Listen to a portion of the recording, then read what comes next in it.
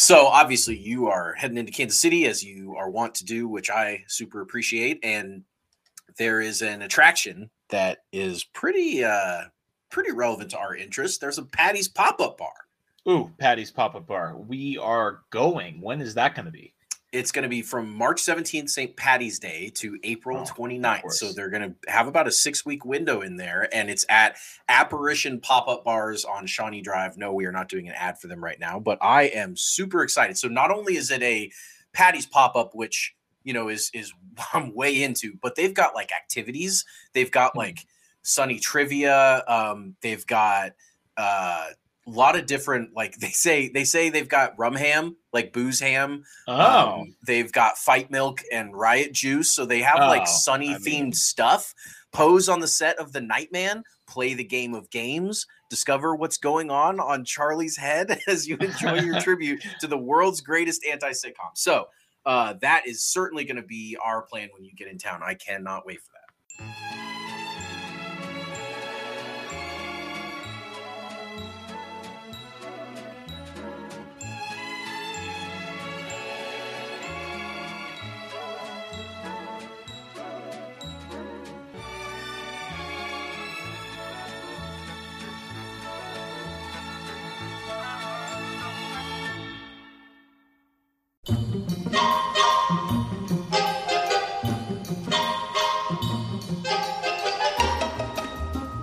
Welcome into It's Always Sunny in Chiefs Kingdom. I'm Austin. Find me on Twitter at Real Bird Lawyer. Here with me, as always, my co-host Taylor at Taylor_Wit. What's going on, buddy? Caca! I just felt like cacawing. I don't even know why. Sometimes, the spirit just moves you, and we're here. We're brought to you by the Pigskin Podcast Network, as always, at pigskinpod.net. Check out our partners, DraftKings and Underdog Fantasy. It is somehow it's the week after the combine. It's the week before free agency. Stuff is going on all over the place. It feels like the Super Bowl was yesterday, but it also feels like it was like a year ago. We're stuck in a time warp here. We're just going to have to move past it. We got a great show for you guys, etc., etc. News. What is happening? Joined by FF Astronauts and RGR Footballs and so on and so forth. You'll get the full introduction when we get to it. Dan Harms joins us to talk about what's going on, and then we got a mailbag. So, News.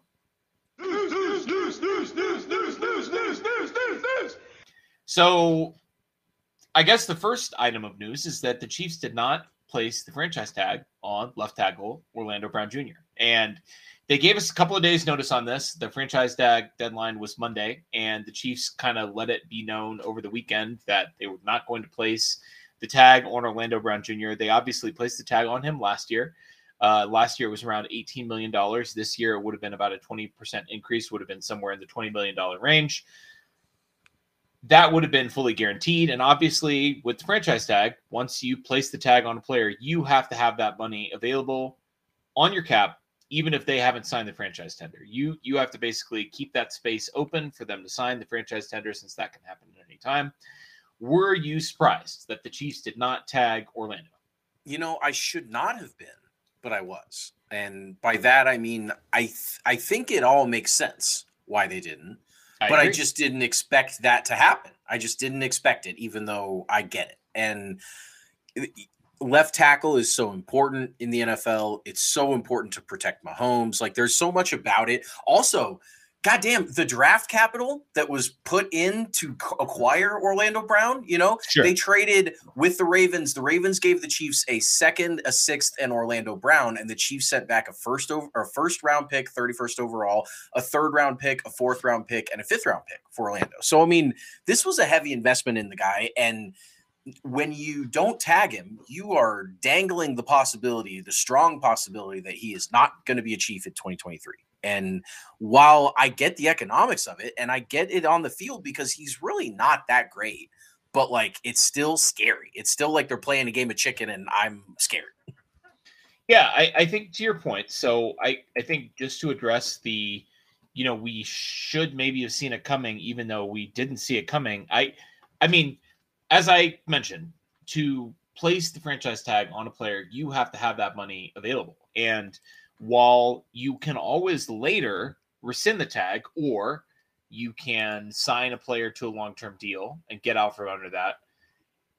In the short term, you have to have that money and you have to have it allocated towards that player that you've tagged with franchise tag. Now, free agency starts next week. The Chiefs have some cap flexibility, but with Orlando, making $20 million guaranteed for 1 year, their ability to go out and make moves in free agency would have been completely hamstrung. And so I think they certainly tried to get a deal done. We know they tried to get a deal done last year and this year. And it doesn't sound like Orlando was willing to stoop to the contract that the Chiefs offered him. He thinks he's better than us. He's not. And, I think he's going to go out and get paid in free agency. But I understand, with the benefit of hindsight, why the Chiefs did it. But it is a little scary. Mm-hmm. Well, and plus, I think that if Orlando goes out and talks to other teams, almost no matter what he comes up with, the Chiefs were right. Because if he goes out there and he talks to another team and they go, oh, dude, we'll pay you $22 million a year, you're awesome, then the Chiefs were right, because they should not have paid Orlando Brown that much money, and he went and got his bag, and that's totally fine. Or he goes out and talks to these teams and they go, what? Are you want that? Yeah. You want to reset the left tackle market? You weren't even a top 10 tackle. Like, if they kind of give him the same feedback, constructive criticism that the Chiefs have given him, which is like, buddy, we want you on the team, but like, you are fine. You're not $20 million a year good. So either way, like, the only thing that would really chap my ass is if he signs a deal with another team for like $16 or $17 million a year or whatever. Like, if he, doesn't take as much as he was demanding from the Chiefs and he goes somewhere else, then I'm going to feel like, well, then he just didn't want to be here. But otherwise, I think the Chiefs come out as winners here no matter what happens. We can always play this game. We're going to play this game in just a second when we talk about our second item of news. But you can always play the game of, would you do the trade again if you could go back, 2 years ago? And it's an interesting question because, the price was steep. And obviously, I was livid at the time that the Chiefs didn't get a contract done as part of making the trade, which is always best practices when you can do it. I do think players are pushing back against that because, we saw with Laramie Tunsil and the Texans traded for him a few years ago that he resisted, and ultimately they ended up paying him massive, market setting money. But the Chiefs did not do that with Orlando, and they stuck to their guns. According to ESPN, his pass block win rate this year was 91.8%. That was 18th among all NFL offensive tackles, which looks good. But at the same time, when you really get into the numbers like pass blocking, his pass blocking pressure weight was 5.4%. So that's different from pass block win rate. That's an ESPN metric. This is a true media metric. That's actually slightly below average for left tackles. Now, the first one is amongst all tackles. That includes right tackles and left tackles. This pass blocking pressure rate was 22nd out of 36 qualified left tackles. So he was actually allowing pressure at a below average, at a bad rate. Yeah. More pressure than you would like. He only allowed 4 sacks this year on 722 pass blocking snaps, which, again, that was actually league best for left tackles. But he was allowing more pressure in the postseason. He allowed an 8.3% pressure rate, which was the highest of any left tackle in the playoffs. But he didn't surrender a sack. But as we've established, sack numbers are quarterback numbers. Sure, of course they are. And that, he's giving up pressures, and Pat sees the pressure coming and gets rid of it, or runs away from it, right. And so he's not really adding value. At least as far as the strict on-field production. Now, he seems like a good kid, and it seems like he gets along in the locker room and some of that stuff. So, like, I know the fit, like, culturally is good. And I know that if the Chiefs were able to bring him back, they'd be happy with his production. They're not thrilled. They don't think he's a top tackler or whatever. But if the economics can work out, they do like him as part of the team. If he met their price, they would. Yes, yeah. If he understood that he was not a top whatever number tackle in the NFL or left tackle.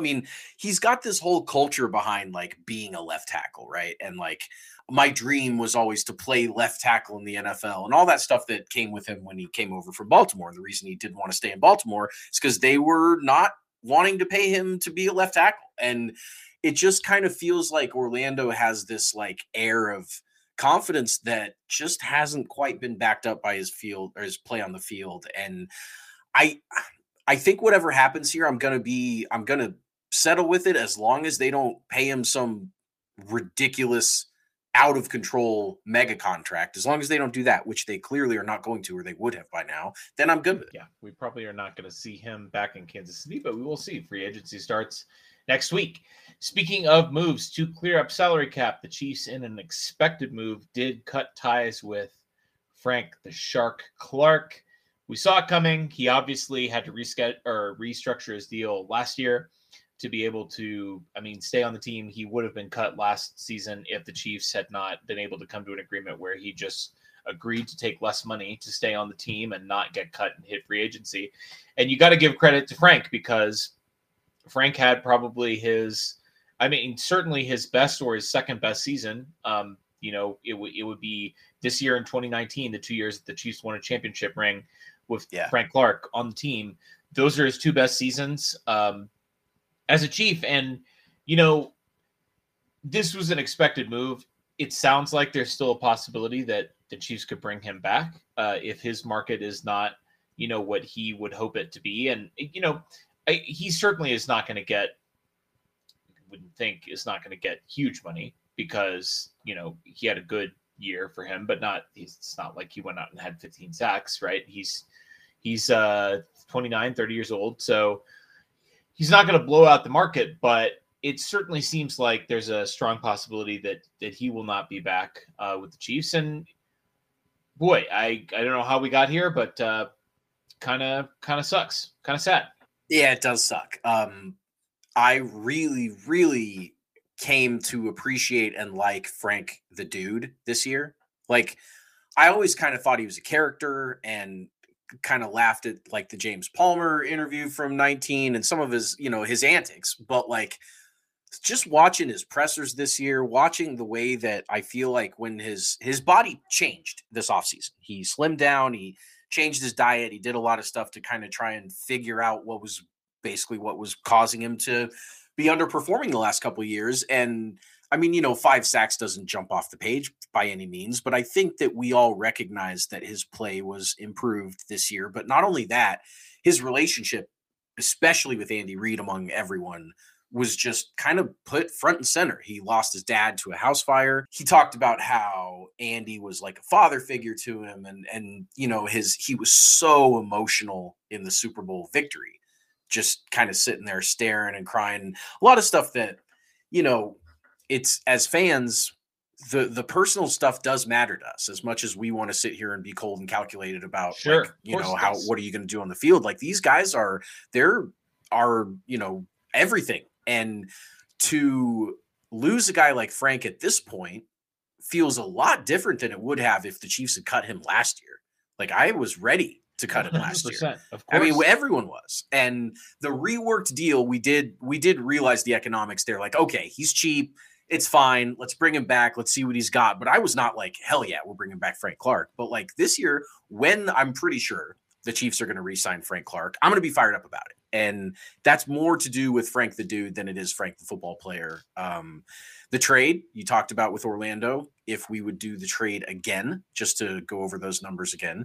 Sure. Frank was traded by the Seahawks with the Seahawks 3rd round pick that the Chiefs used on to pick Colin Saunders to the Chiefs for a 2019 first, a 2019 third, a 2020 second, and maybe the most important part, a mega deal, a 5-year, $100 million extension after that point. And so the Chiefs gave up.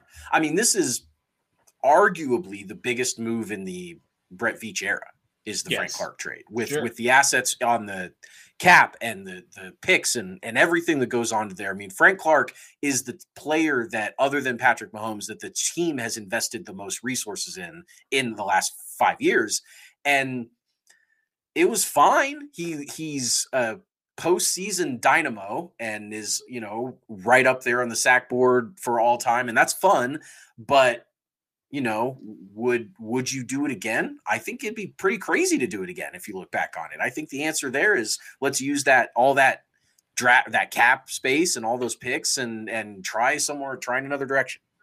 I mean, the answer before this season is 100% no. I don't agree again. Agree. I think, the production definitely does not match what the Chiefs gave up, the on-field production. But I do think you could make me an argument, and this is crazy to say given where we were with Frank last year. You could make me a case that, his leadership really was important and what he contributed off the field really was important to the Chiefs winning 2 rings in the 4 years that he's been a Chief. I mean, he had 10.5 playoff sacks in 4 years. Jeez, and that's insane. I know. And he had 23.5 in the regular season. So, I mean, we're talking about 55 regular season starts and 12 playoff games.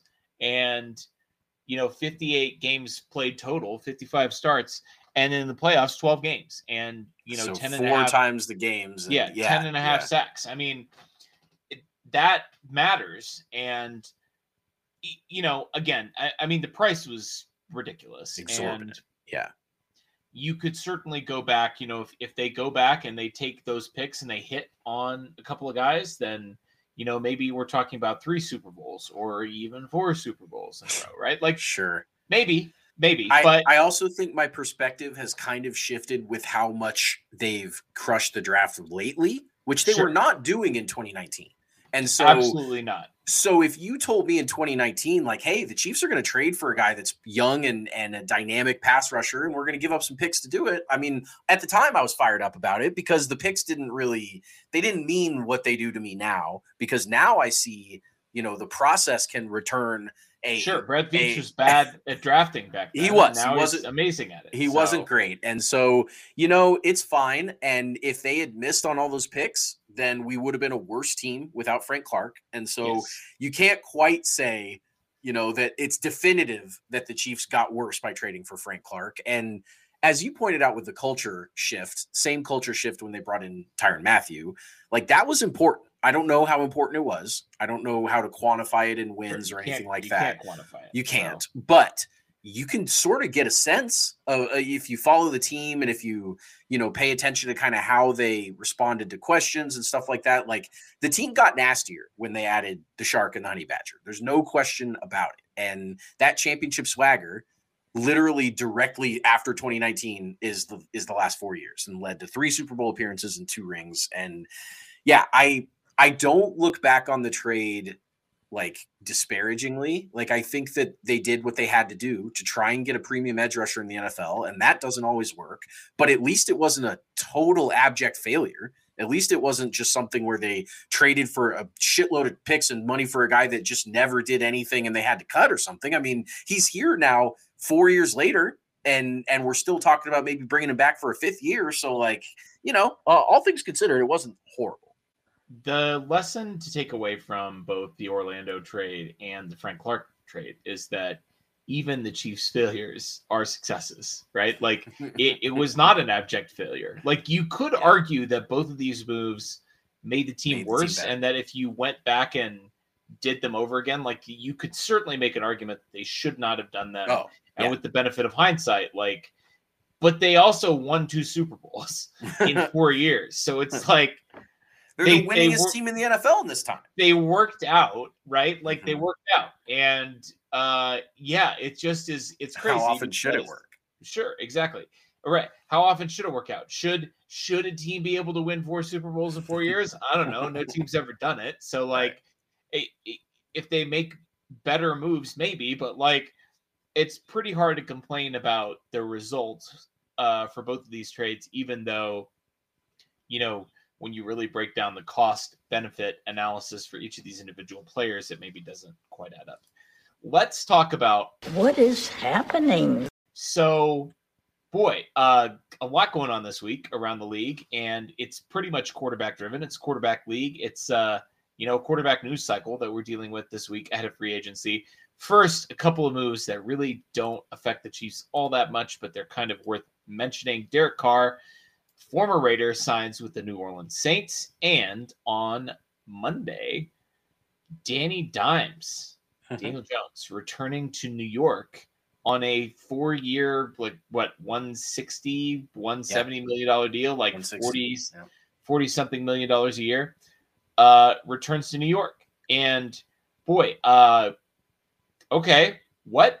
I mean, a lot of people kind of analyze this Daniel Jones situation for the Giants as like they really had no good options with him. I mean, they could have, I guess, maybe tagged him and kicked the can down. They could have tagged him. They could have tagged him, but like the Giants aren't going to get a franchise quarterback. They're just that's not going to happen for them. So they're going to go DNA. It's not. It's just they're Eli Manning's team, and they're going to go through this process, and they're going to run Daniel Jones out there, and they're going to pay him all that money, Danny dollars, and he's not going to be that good. And the New York media is going to be like, what happened to the Giants? And like, I mean, it's tale as old as time. And they're stuck. They're stuck behind, obviously, Jalen Hurts in their division, but like, they're just kind of stuck behind the times. And I don't know. I think it's too bad that Daniel Jones is going to kind of get, I mean, this contract is a big ass contract. And every time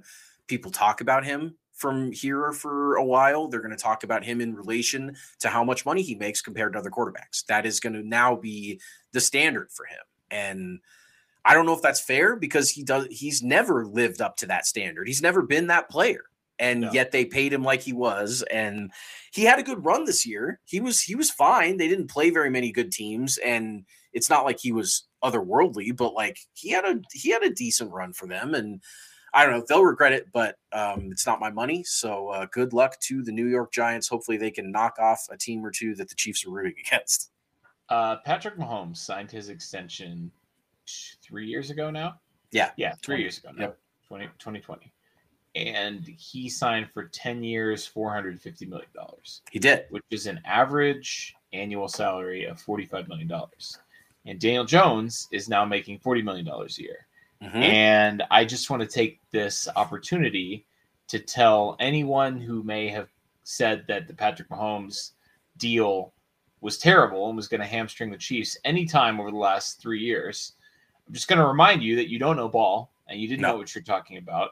And you're a moron. And everybody that knew an ounce of ball, that knew any ball at all, knew that this was coming, predicted it coming 3 years ago, and now get to rub this in your stupid face because it's crazy how good the Mahomes contract is. It's the best contract in sports. It's unfair. It's like the best contract in the history of sports. Yeah, so, it may be the best contract in the history of contracts. I mean, it's seriously...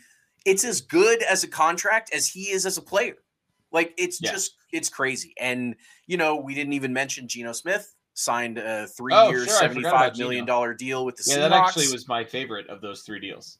Right. And I mean, Geno clearly has shown between, like, who would you rather have for the next 3 years, Geno, Carr, or Danny Dimes? Like, Geno. For sure. Yeah, for sure, Geno. And, I mean, he's getting $28 million a year, and that's going to feel, I mean, it's so funny because we haven't seen the other shoe drop with all these superstar quarterbacks that are about to get paid. About that. Yeah, right. But like, it's already starkly apparent that Mahomes is hilariously underpaid, and it's about to become much more apparent. Speaking of quarterbacks, Jets are trying to obtain the services of Aaron Rodgers. Hasn't happened yet. It's Thursday night. Free agency starts on Monday. You'd think that they'd want to know who their quarterback is and how much they're going to pay him before they go to free agency. But nothing has happened yet. Any thoughts about Aaron Rodgers potentially the Jets?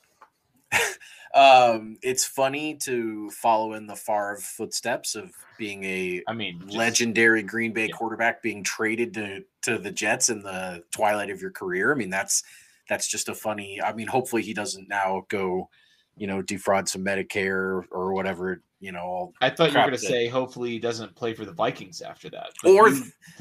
Or that, but I would much rather, if he's not going to follow in Favre's footsteps. Yeah. We don't want him committing Medicare fraud. And as far as what it means for the Jets, it's fun. It's cool. It's like, I have nothing against the Jets. They have a good roster. They're a quarterback away. They play against the Bills, Dolphins, and Patriots 6 times a year. So, like, And I mean, Chiefs every time this year. Yeah, right. And the Chiefs this year, which will be, if it is Rodgers, then we finally are going to get the Mahomes v. Rodgers, hopefully, that we never got in the 2 attempts with Green Bay, maybe, unless something happens there. But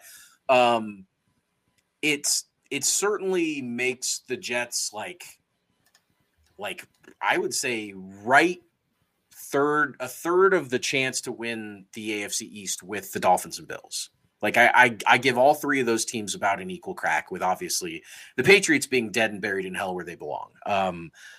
And that's fun. That's cool for me. I would love for the Jets to, knock the Bills down a peg and knock Tyreek and Tua down a peg and go in there and tussle with them. Yeah, I've done a complete 180 on this from last offseason, in which, you guys listened to the podcast last year. If not, I guess you could go back and listen to it. But come on, sure. It happened a year ago. They were bangers. I mean, they were great episodes. We put out great content, baby. And you're welcome to go back and check it out. But for those of you that did not listen to it, I was very, very annoyed this time last year when teams were making moves. Russell Wilson was coming to the AFC. Deshaun Watson was staying in the AFC. Mm-hmm. All these moves that were going on, it felt like too much potentially. And then of course Tyreek left. He got traded to the Dolphins. This year I don't give a fuck. Like, I mean, the Chiefs have 2 rings. Literally nobody can touch us. And it's just another fun obstacle for us to remove and crush on our way to another championship. So bring on Aaron Rodgers to the Jets. Sure. Can't wait for the NFL to make the Chiefs play 2 teams at the same time. Oh yeah. Let's talk about quarterbacks under the age of now. I was going to take a shot at the older quarterbacks. I guess Dimes, Dimes is 25. Dimes is a young guy. Yep. Yeah. But we've got young quarterbacks up for extensions. Jalen Hurts, Joe Burrow, Justin Herbert. I heard Charles Robinson on the Yahoo podcast say that the people he talked to at the Combine said that Joe Burrow was going to get between $55 and $60 million a year, which is a lot more than $45 million a year. Oh my God. They're going to have to sell that franchise. They're literally going to have to sell the franchise to somebody with more money. To Joe Burrow. Yeah, right. Exactly. Their owners broke ass, can't afford that deal. But another guy that has been eligible for an extension for 2 full years and does not have one is Lamar Jackson, the Ravens quarterback.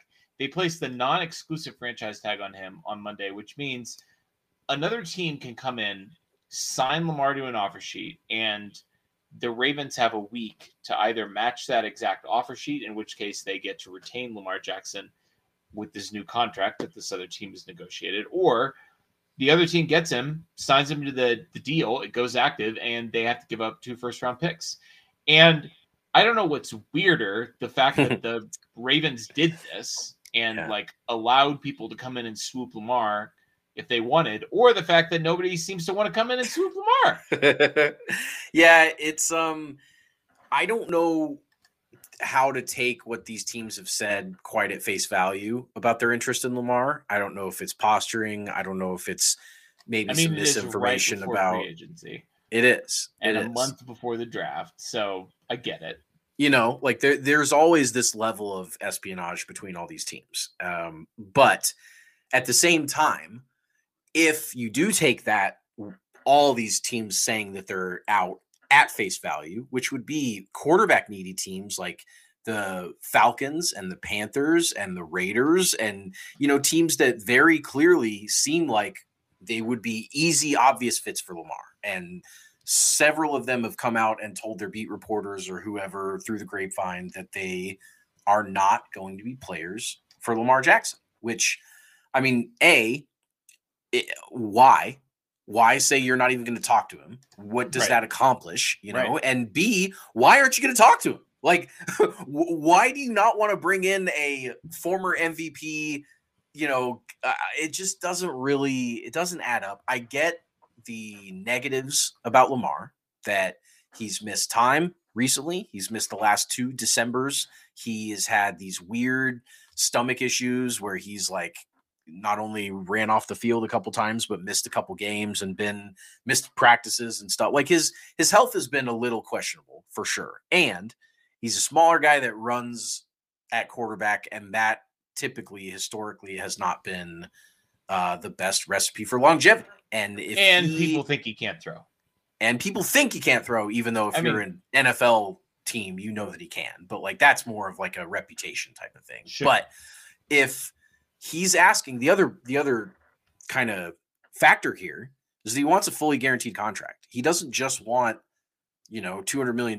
He wants $250 or $40 million guaranteed. He wants more than Deshaun Watson, and he wants every penny of it in his bank account guaranteed. And I just don't know if he has put together the consistent level of production that warrants a fully guaranteed contract. And I mean, I could see if I was an ownership group and they were like, well, we have to come up with an offer sheet for this guy, and he's not going to sign anything unless it's fully guaranteed. And like, I don't want to give him a fully guaranteed contract. So it is kind of a rock and a hard place for these teams. They do want a franchise quarterback, but like, I just don't know if he is the right fit.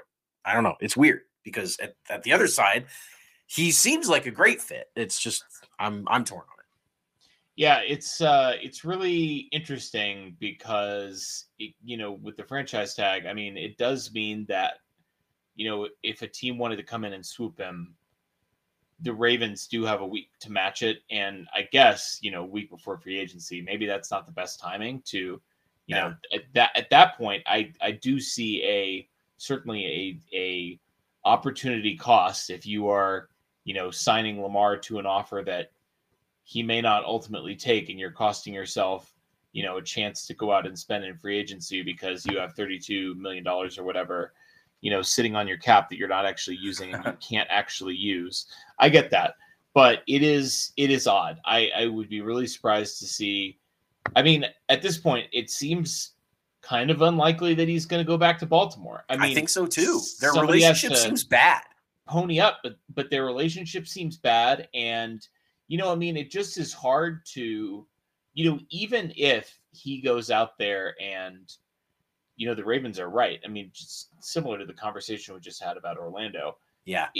If Lamar goes out there and realizes that the Ravens are right and nobody wants him, it's not going to make him feel better about the Ravens not wanting him. No, it's just going to make him feel worse in general. He's just going to want to sit out next year. I mean, just pout. I mean, sure. Yeah. And in contrast, if he goes out there and finds out the teams are willing to pay him a lot more, he's not for the Ravens. I mean, he's gone. Yeah. He's out. Can we talk about our preferred destination for Lamar, which we both share?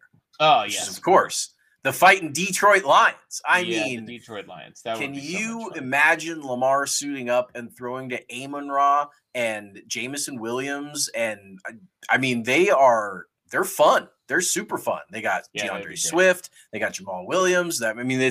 It's a good time if you're a Detroit fan right now thinking about. I mean, I know Goff had a good year last year, and I'm sure if they go in next year with him, they'll be fine. But boy, talk about just dreaming for a second and thinking about a guy like Lamar coming in and juicing that already 30-point a game dynamic offense. I mean, that would be a blast. It would be really fun, and it would be even more fun to watch it from the AFC and watch him go rule the NFC, because he would. I mean, it would be him and Jalen Hurts 1 and 2.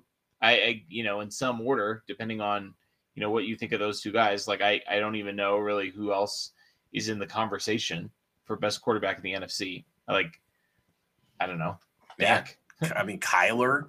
No, Kyler. I know. Probably not. What year? We're gonna literally rank the quarterbacks in the mailbag segment, so we don't need to speculate. But it's a very interesting situation that we have going on here with Lamar, and what happens with him could certainly inform what's going to happen with Burrow, Hurts, and Herbert. Mahomes was the first quarterback from his class to get his mega deal done. And really, if you go back and look at all the extensions that have gotten done with quarterbacks, that are, getting paid after their third year. It's rough.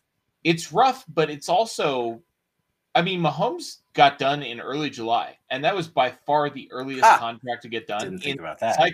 So yeah. I mean, like Lamar has. I don't think Herbert or Burrow or Hurts. Those contracts probably aren't going to get done until early July at the very earliest, based on when Mahomes got his done, and at the latest. I mean, Josh Allen's was in camp. We've had other quarterbacks signed, right before the start of the season, and I mean, Lamar probably will have a new contract by then, which you would think will affect the contract negotiations for all three of those guys. It certainly will. Each one of those guys too will be kind of a little bit of a ripple effect where they're going to be playing chicken with each other. If Hurts is the first one to sign, which he probably will be, because Howie Roseman is a G, and he's gonna come in, he's gonna get it done. Yeah, I mean that's gonna drive the price up for the other two guys, which is gonna be great for us, and we just gotta sit back and laugh because we have the best quarterback in the world, and we're gonna pay him way less money. Joining us on the show for what must be like the 8th time. He's great. Definitely our most prolific guest. Yes, that's right. Although Randy Gisarelli's fast on your heels. This is film analyst for FF Astronauts. He's on RGR Football on YouTube. He's got his Substack at NFL33.com. He's doing Twitch. He's doing TikTok, both at In Harm's Way 19, which is also his Twitter account. You know him. You love him. It is our guy, Daniel Harms. What is going on, Dan? Man, just listening to all the crap that I do every single day, week, month, year, man, it's something else. But I absolutely love coming on here with you guys. You guys have a great podcast, you're great hosts, and you're great friends on Twitter. So this is just a great time talking with the boys. Like, this is my favorite shit to do. We love it too, buddy. We appreciate you coming on, and the people appreciate you busting your ass and being on all your platforms and giving everybody the film insight. I mean, it's a lot of fun to talk ball with someone like you that is so, plugged in and knows your shit. I mean, it's definitely not like, for us, it's not like talking with the boys, because our boys, let me be honest, kind of dumb, kind of not really as into it as Austin and I are. So we super appreciate that.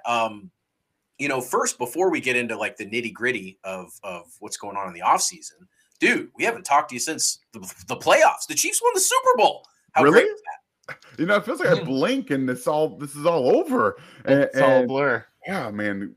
It feels like the Super Bowl was months ago. I don't know what you guys.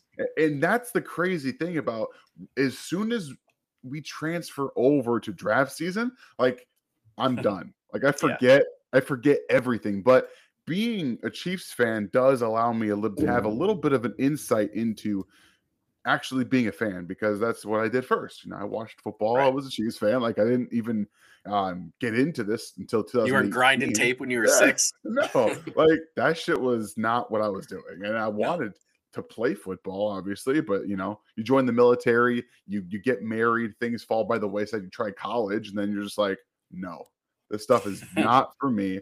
I actually tried writing 3 or 4 times before I got onto Twitter. Twitter is what did it for me, and got everything nailed down. So I have a lot to thank for that. And then just watching the Chiefs go from complete and utter dog shit organization to Andy Reid. And then we're like, okay, all right, we got something brewing here. Funny enough, we can credit the success of the Kansas City Chiefs to my wife, who started watching the very first year that Andy Reid was the head coach. We appreciate her service very much. Tell me about it. It's funny, we were talking about it last night, and we're like, the Chiefs have won 2 Super Bowls, and they've been to 3 Super Bowls in 4 years, and they won 2 of them. And I said, thank you. And she's like, no, you're welcome, because I started watching in 2013. I'm like, yeah, amazing. You're right. So being able to live in this time and actually cover the Chiefs, talk about them every single day of my life and everything, like, it's an incredible thing that we get to witness. And every time I think about the Super Bowl, like, I have my screensaver as Patrick Mahomes lifting the Vince Lombardi trophy. Like, that's what it is. And I look at it and you can actually smile, because this is real. This is actual real stuff. So it's unlike any time in Chiefs fans history, and we are living in the best time to be Chiefs fans. So, I mean, it's something else. And watching them win that Super Bowl in February, again, from another double-digit halftime deficit, it just doesn't get any better. It doesn't. You could almost say it's always sunny in Chiefs Kingdom. Oh, almost. Boom. Dan, I guess to get this conversation started, I kind of wanted to blend, a little bit of celebrating the Super Bowl, a little bit of, looking at, guys you're excited about for next year. I know, obviously, this time last year, after the Chiefs put together what would end up being a historic, let's be honest, rookie class, that you came on and broke down a lot of those guys that you were interested in. I just wanted to ask, a lot of first-year Chiefs, not necessarily rookies because we've got Kadarius Toney in there, but first-year Chiefs made huge contributions in the Super Bowl 57 win. Obviously, Kadarius Toney, Sky Moore, Leo Chanel, the rookie defensive backs. And I guess just to kickstart this conversation, as we get into free agency and draft talk, who are you most excited about amongst those first-year Chiefs guys that are going to be coming back, going into 2023? I would love to say Kadarius Toney. Like that. I would love for you to say Kadarius Toney. I'd love to. But he's gonna say Justin Ross. I mean, I'm not the casual Chiefs fan that says that under every single post about a wide receiver. So that's a no. And like I said, I want to say Kadarius Toney because I know from what we've seen that the Chiefs have big plans for him. His body also has big plans for him. We just don't know what they are. Hopefully, that's fair. He can stay healthy. But I'm actually most excited to see Brian Cook in year 2. Nice. And the reason is because I'm very positive now, 2 weeks after I said I think Juan Thornhill will be in Kansas City. I'm very positive that now he will not be in Kansas City. Right. After I watched the safeties go through the combine, I was like, the safety class is not very good. No. Their tape also isn't very good. There probably is maybe one that gets drafted in the first round. Maybe none. I don't know. One's going to get a bag. So teams are going to be going after Juan Thornhill, who is the second best safety on the market, I believe, outside of Jesse Bates, who's not going back to Cincinnati. Yeah. So we're looking at a guy who's going to be his second year, who's starting to get a little bit more playing time down towards the end of the season, into the postseason, like every rookie that was in Kansas City did. Mm-hmm. And, he made some plays. Obviously, he had a bonehead mistake in the AFC Championship game, allowed a touchdown on a double move. But then he comes back, helps deflect the pass to Josh Williams for an interception in the AFC Championship game. And the growth, that game, those two plays signify, in my opinion, the Chiefs rookie class. Early on, you're like, what are we doing here? Like, we don't really know what's going to happen. We're playing tons of rookies. They don't know what's going on, but they seem to get lost a little bit. And then we see in big spots, in big games down the stretch in the postseason, they're making plays. And I truly believe he's not a single high guy, by the way. This is not a Juan Thornhill replacement. Sure. But he's going to be asked to play more. Single high a little bit here and there. Justin Reid will be taking over a lot of those duties, but he's going to be the starter with Justin Reid. So that's what you're looking for. You're looking at a guy who's going to come down into the box and be able to lay hits, being more on the field. He's a physical guy, and I want to see that next year's step, because after the Cincy game in the regular season, Justin Reid stopped messing around. He was excellent all the way through the postseason. He was covering guys one-on-one, and I really think that with an offseason with Justin Reid, the mental side from Reid can help Brian Cook develop, because he's not he's not a Juan Thornhill level athlete when he was coming out of Virginia, but he's not a bad athlete by any stretch. He can do a lot of different things, come down, play in the box, and he can also blitz, come downhill, but also play coverage. He's not going to necessarily cover anybody one-on-one, but I'm excited to see what Justin Reid can bring to that mental development, because physically he's got a ton of the skills to be a really good safety in the NFL. It's all about the mental game now. And I think that Justin Reid's going to be able to rub off on him and help do that. So, like I said, Brian Cook is the guy I'm most excited to see, because he's stepping into the most playing time of just about anybody of the rookie class. Yeah, that's fair. He definitely is going to have a bigger role. And all these guys are going to have a much, much bigger role next year, which is crazy. And it's wild to have a guy that is being paid as much as Mahomes is, and yet there are so many young, cheap contributors on this roster. They're really a fascinating roster. free agency is now right on the doorstep, starts next week, and there are Which holes. is absurd, by the way. It is absurd. We just Everything literally got moves done so playing fast. football. Yeah, right. It does When you feel win like the it was Super last Bowl- month, but it also feels like it was yesterday. It's like this Yeah, weird right. time paradox where I have really no idea what moment of free agents or of the offseason it is, but it is free agency. And the Chiefs have holes at both tackle spots. Number one, did the non-franchise tag of Orlando Brown surprise you? And then number two, does it concern you? It absolutely surprised me. Like I was very openly adamant about tagging him one more year, drafting your tackle, and then say, we love you, Orlando. You did a great job. We won the Super Bowl with you. See ya. You're done. You got your money. We're done with you. The Chiefs were like, yeah, about that. We don't think you're worth $20 million a year, and we aren't going to pay you that much, specifically this season. Now, we still have until Tuesday for them to get a contract done. I don't think that's going to happen myself because Orlando Brown thinks he's worth $23 million a year, and that's just not going to happen. It's also not true. And I believe that the Chiefs also believe that they can get Orlando Brown production for $10, $12 million a year on a one-year contract and draft a tackle. That's what makes the most sense to me right now. And I'm going to be very honest with you. I forgot the second part of your question. Does it worry you? Is it, worry? It's one thing if it surprised you, but then Okay. are you sitting there going like, I would have rather had Orlando this year, or, are we pretty much trusting Veach at this point and just see how the cards land? I mean, where are you at as far as your level of concern with the tackle situation? I'm only a little bit concerned because they have technical openings at both spots. Right. And I don't think Lucas Niang is going to play. Granted, he was on the field last year in the postseason. In the Super Bowl or in the Super Bowl, after the Wiley play that he was ineligible. But you're right, barely. So it's hard to know what's going to happen there. I'm actually more confident now than I was before the end of the season that Andrew Wiley will be back. I've kind of said he'll be back, and I expect now that he will be. I don't know if his market will be there, and especially with Orlando Brown kind of absorbing some of that on the open market, we'll see kind of how their respective situations unfold. But I do. Sorry to interrupt, but do you think a team is going to pay Orlando what he wants? No, I don't. Definitely. I think they will. I think they will. I think they're desperate. But it's not because they're smart. Only because it's such a weird anomaly for a left tackle to be on the market at his age. So here's the thing. The Chiefs came out after the combine, the day after the combine ended, and said they were not placing the tag on Orlando Brown. That's interesting. Right. The combine is where everybody goes. They have their meetings with players. They talk to other GMs.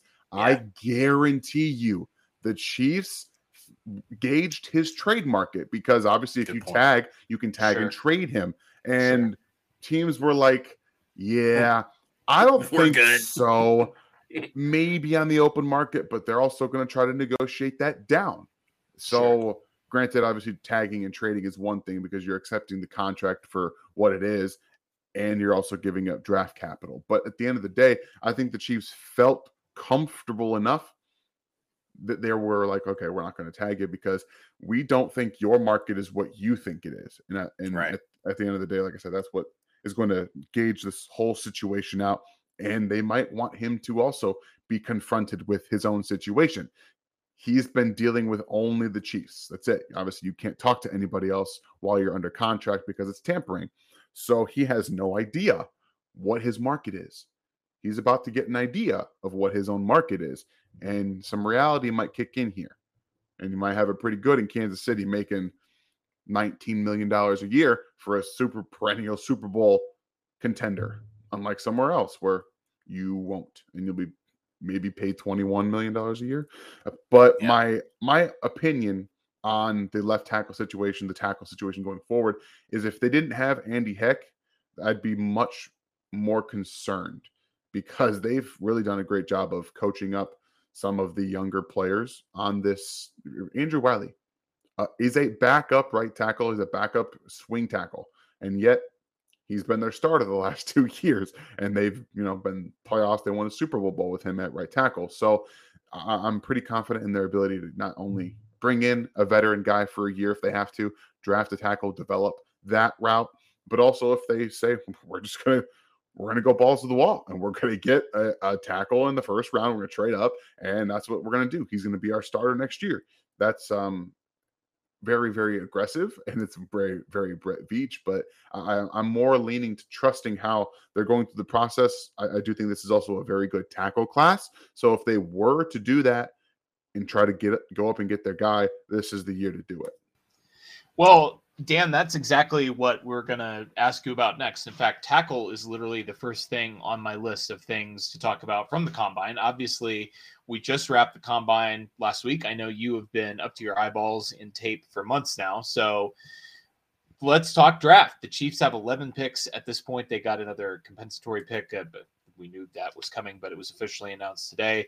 And despite, really knocking last year's draft out of the park, the reality of the situation, having a quarterback that's making a lot of money and, now the highest paid quarterback to ever win a Super Bowl, still some holes to plug. Obviously, Orlando is one of those. Would you say that left tackle is their number one need, assuming they're not, and to be clear, I mean, obviously there's no Trent Williams, in free agency this year. There's not a guy that you could necessarily go out and blow out in the free agent market. Is that maybe their number one need in the draft? Is that, if you had to predict now what the pick is going to be at 31, is that maybe the way you're leaning? If you don't bring in, if Orlando Brown doesn't come back, yeah, I think that there's no there's no other way. Protecting Patrick Mahomes is number one, period. Sure. With the bullet that you don't, right. Yeah, defense is great and all. You've got a ton of draft picks over there from last year, and you're going to have more throughout the rest of this draft. But getting your tackle of the future, and I think that the way that it's been reported is key. This offseason is they plan to nail down their left tackle of the future. Period. Sure. End of story. Because that has been reported, that tells me their first round plan is tackle. That's it. Yeah. Unless they sign Orlando Brown, that's the only thing, in my opinion, that can change the course of action for what they're doing in the first round. And obviously, you have trade assets. You have a third. You have a second round pick. You've got multiple fourths, I believe. And then you have fourths. Yep. Yeah, you have ammo to move up in the draft. However this ends up going. I know there's been rumor, speculation that they could trade L'Jarius Sneed. That's probably not going to happen. But that's where it would be where more ammo comes in, if that would be, again, the plan to go about. But when you have a left tackle problem, and they're about to be in one where they literally don't have one on the roster. Sorry, guys. Prince Teo Winogo is not the guy, and Lucas Niang can't play. We don't know if he can play. He's not going to be left tackle for sure. He's a right tackle. I know he's athletic, but come on now. So this is the draft. This is the offseason, whether it's through the draft or trade. I don't know about trade yet. That's an interesting topic of discussion as well. If you could trade for a left tackle of the future. But whoever it is, whatever way it comes about, this offseason, we will know the plan at left tackle for the foreseeable future. Is there a 1% chance that Thuney kicks to left tackle, or is that 0%? Zero. There is absolutely a 0% chance unless in-game emergency, as we've seen. Right. That's it. Right. Okay. So, Dan, then if that's the number one need, which makes sense, you kind of already addressed it, but this is a good tackle class, right? Yep. So who are some of the guys that, and to be clear, I mean, we're not, Taylor and I are not super invested in the Combine, which is why we love having you on. But like, I watch it, watch the numbers roll in, and there are some freaks in this class, it seems like. Yeah. So who are kind of your guys that we could maybe reasonably expect the Chiefs to, either possibly get at the end of the first round? The Chiefs do have the 31st pick, the last pick of the first round, because Miami forfeited theirs. And of course they have, some ammo to move up as well. Looks like, we may get 4 quarterbacks going in the top 10, which is obviously great for the Chiefs since we don't need a quarterback pushing, some other players down the board. But who are your guys? Who do you see as a possible fit? There's, like I said, there's a ton of tackles in this class. Like, there's probably going to be 4 or 5 that go in the first round. And I know Darnell Wright out of Tennessee plays right tackle. I think he's athletic enough to play left, but that's again, you're asking him to learn a whole new position. That's not your plan year one. If your plan is to draft Darnell Wright, transfer him to left tackle, you're going to have a guy in there, whether it's Taylor Lewan or it's one of these 1 year guys that you can say we're going to be here for one year. That's it. And hopefully you can get your contract elsewhere that you're looking for. It's not going to be here. You're going to be here a stopgap so we can develop this tackle. But like I said, I think he could. He's probably just going to be a right tackle in the NFL. He's a very good tackle. Anton Harrison, Oklahoma offensive tackle. I just did a film breakdown on RJR Football about him. He's the guy I have circled. If the Chiefs stay at 31, I don't think he's going to be somebody hugely sought after early in the first round. But you also have this wiggle room, like around the 20s, where they could trade up if they absolutely need to. We know that the Chiefs hear things because they sniped the Bills last year going to get Trent McDuffie. They have a pretty good understanding of where they need to move up to get the guys that they're looking for. So whether it's Anton Harrison, I think Broderick Jones, Georgia offensive tackle, is going to go in the top 12, top 15-ish area. If he ends up sliding, watch for the Chiefs to trade up for him. I tell you right now, if he's there around pick 19, 20, the Chiefs will write it down right now. They will trade up to draft Broderick Jones if he is there around 20. I promise you, so they will love trade up to get him because he's the same type of build you're looking for in the NFL. He is not a finished product by any stretch at left tackle, but he is huge, long arms, athletic. He gets out on the move. Watch out. He's going to knock you over. So I'm a big fan of Broderick Jones. He's my offensive tackle 1 in this class. I think he's going to go inside the top 12, but I also thought Trent McDuffie was going to go inside the top 12 last year. He ended up falling out and into the 20s. So again, this is pretty deep class as well. There's guys that you can get in the second round if that's what you're looking for. Blake Freeland out of BYU is a very athletic guy. I was going to ask about Blake, BYU. Yeah, obviously we Andy know the Reid, Chiefs love that. right? Andy Reid's got this guy circled. Like, if we stay at 31, I'm going to take this dude anyway because he plays at BYU. Cody Mock, I'm out of North Dakota State. I'm more thinking he's probably going to be like at the back end of the second round kind of tackle. I think he can play swing anywhere, center, guard, tackle. They had him playing all those positions at the Senior Bowl, so I get to see him a little bit there. Another one more sleeper in the second round is Jalen Duncan out of Maryland, a very athletic guy that can play tackle. Probably needs more fine tuning than Broderick Jones and Anton Harrison and Blake Freeland, but you have the athletic upside there. Again, stopgap tackle and then develop some of these guys. The guys that those tackles all played against in college, the edge rushers, are obviously another, big piece of the draft. Obviously, with the departure of Frank Clark, and really, even if he were to come back, edge has been a position of need in Kansas City for pretty much every year because they really haven't had elite talent there since Houston and Hollywood. How do you see the edge class? First, I guess, just overall, what are your impressions on the class? And we know the Chiefs have their types when it comes to edge. Who are some of those guys that might fit those criteria? Yeah, it's a much better defensive end class than it was last year. That's good news for the Chiefs. Again, you talked about the quarterbacks going into the top 10. That's going to help this corner class. Is also going to help the Chiefs. They got 4 of them last year. That won't stop them from taking another one later, but the top guys are going to go early. It's going to push some of these guys down. So that's always a good thing. I know people love Nolan Smith and Will McDonald. These guys are outside linebackers. I'm sorry to hurt your hearts. I would love for Joe Cullen to have a little more influence on some of the defensive end prospects that you get to look at. We're going to find out this year if he does.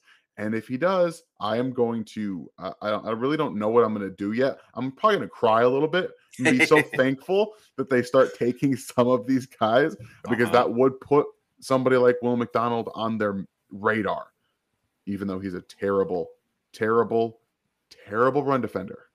You just can't do it. He's just not a very good run defender. Isn't that kind of the direction the league is going a little bit? I mean, not just like, obviously, in the trenches, but like just in general, it seems like every year the players get a little bit smaller and a little bit faster, right? And the Chiefs are kind of a little set in their ways when it comes to the guys that they prefer to have at edge. It's a little back and forth. Typically, you're still going to see these defensive ends be bigger. And then obviously when you have 3-4s, you have those outside linebackers that come around and play next to the defensive ends, which are also bigger. They're kind of in between defense tackle and what you see in Kansas City in terms of size and build. But outside linebackers like Hassan Reddick, for example, in Philadelphia, he's a good run defender for his size. Nolan Smith, an excellent run defender for his size. So sometimes you just kind of pick and choose, put them in the best position to succeed. Sure. But you're not going to really see a ton of guys like Nolan Smith and Hassan Reddick continue to be successful in the NFL because they just get manhandled at the point of attack. So you're looking at, for fits in Kansas City, there are going to be a few guys, especially at the end of the first round, that I imagine the Chiefs will have their eyes on because of fit. Also, if Tyree Wilson falls, it's another one that the Chiefs are just going to 100% zoom in on because he's. You think Patrick will send a text there? Wouldn't shock me at all if he's got any pull at Texas Tech. But I promise you that he's another one that they've got circled if he falls, like Trent McDuffie did last year. They'll be going to get him. Big, long, athletic. I wasn't a huge fan of his tape, but he's extremely raw. That's part of the reason. He just doesn't really know what he's doing. High effort and really good run defender. Sounds familiar. I don't know where that comes from, but it's kind of like kind of like Steve Spagnuolo has a thing for guys that have high energy and can stop the run. But you got a couple guys, like I said, at the end of the first round. One of these days, one of those guys is going to turn into Khalil Mack that can stop the run, right? Like maybe eventually one of these days it'll work. I'm hopeful. That's all you want, because at the end of the day, these guys could all prove me wrong. Like next year, George Karlaftis could have 15 sacks and be like, all right, I eat my words. I don't think that'll happen, but it could. It's feasible. Sure. These guys can develop. All these careers go in such up and down fashion, and guys come out of nowhere, guys that should have been, all world, never develop. I mean, it's just so hard. It is, and it's tough. 3 guys I think that they're going to be circling at the end of the first round. Isaiah Foskey, defensive end out of Notre Dame, be a large part because, again, the body type. He's 6'5", he's got 34-inch arms, he's 264 pounds. That screams Steve Spagnuolo. Like that's just what it is. Like that's the body type, that's the fit, that's everything. And he's a very raw pass rusher and honestly just a raw player, because Notre Dame said, we have this really cool, really athletic defensive end looking type.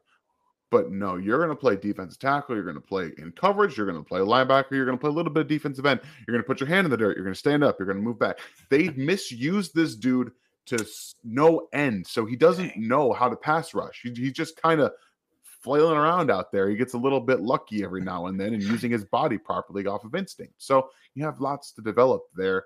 When you don't get the opportunity to just pass rush, play defensive end, to stop the run, to hold up, set the edge, to dink and dunk inside, in and out of gaps, you're just kind of throwing yourself out there. So at the Senior Bowl, he has some flashes, but at the end of the day, he didn't have a great time because it's his first specialized, hey, you're going to be a defensive end in the NFL. Let's get you some specialized coaching.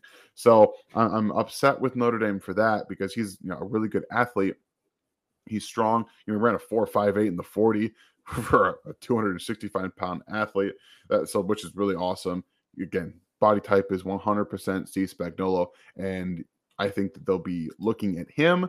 You've also got a guy out of Georgia Tech, Keon White, 25 years old come next year, so a bit older. I won't say a bit, much older than people you're typically drafting, and there's a lot of I don't understand what's going on. I'll be very honest with you guys. These analysts have propped Keon White into the top 20s, and I don't understand. Don't see it. I don't see it. He's strong. A lot of it comes from the fact that Georgia Tech was like, hey, why don't you play a 4 interior position where you're lined up, head up, almost on a guard in between that B gap, and just stop the run for us. How does he get better as a defensive end?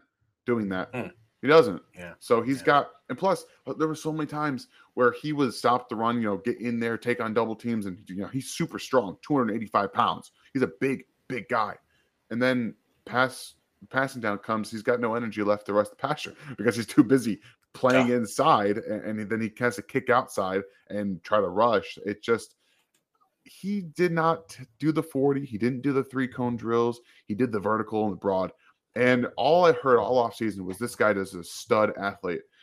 He jumped 34 inches and broad was 9'9". Like, he didn't blow up his explosion metrics. He also didn't run the 40, and he didn't do the agility drills, which for me is a little red flag. I got a little red flag going up. Absolutely. So I'm not a huge fan of Keon White in the first round. The day 2, I'm all in because, again, the tools, the length, the body type, the physicality are all there.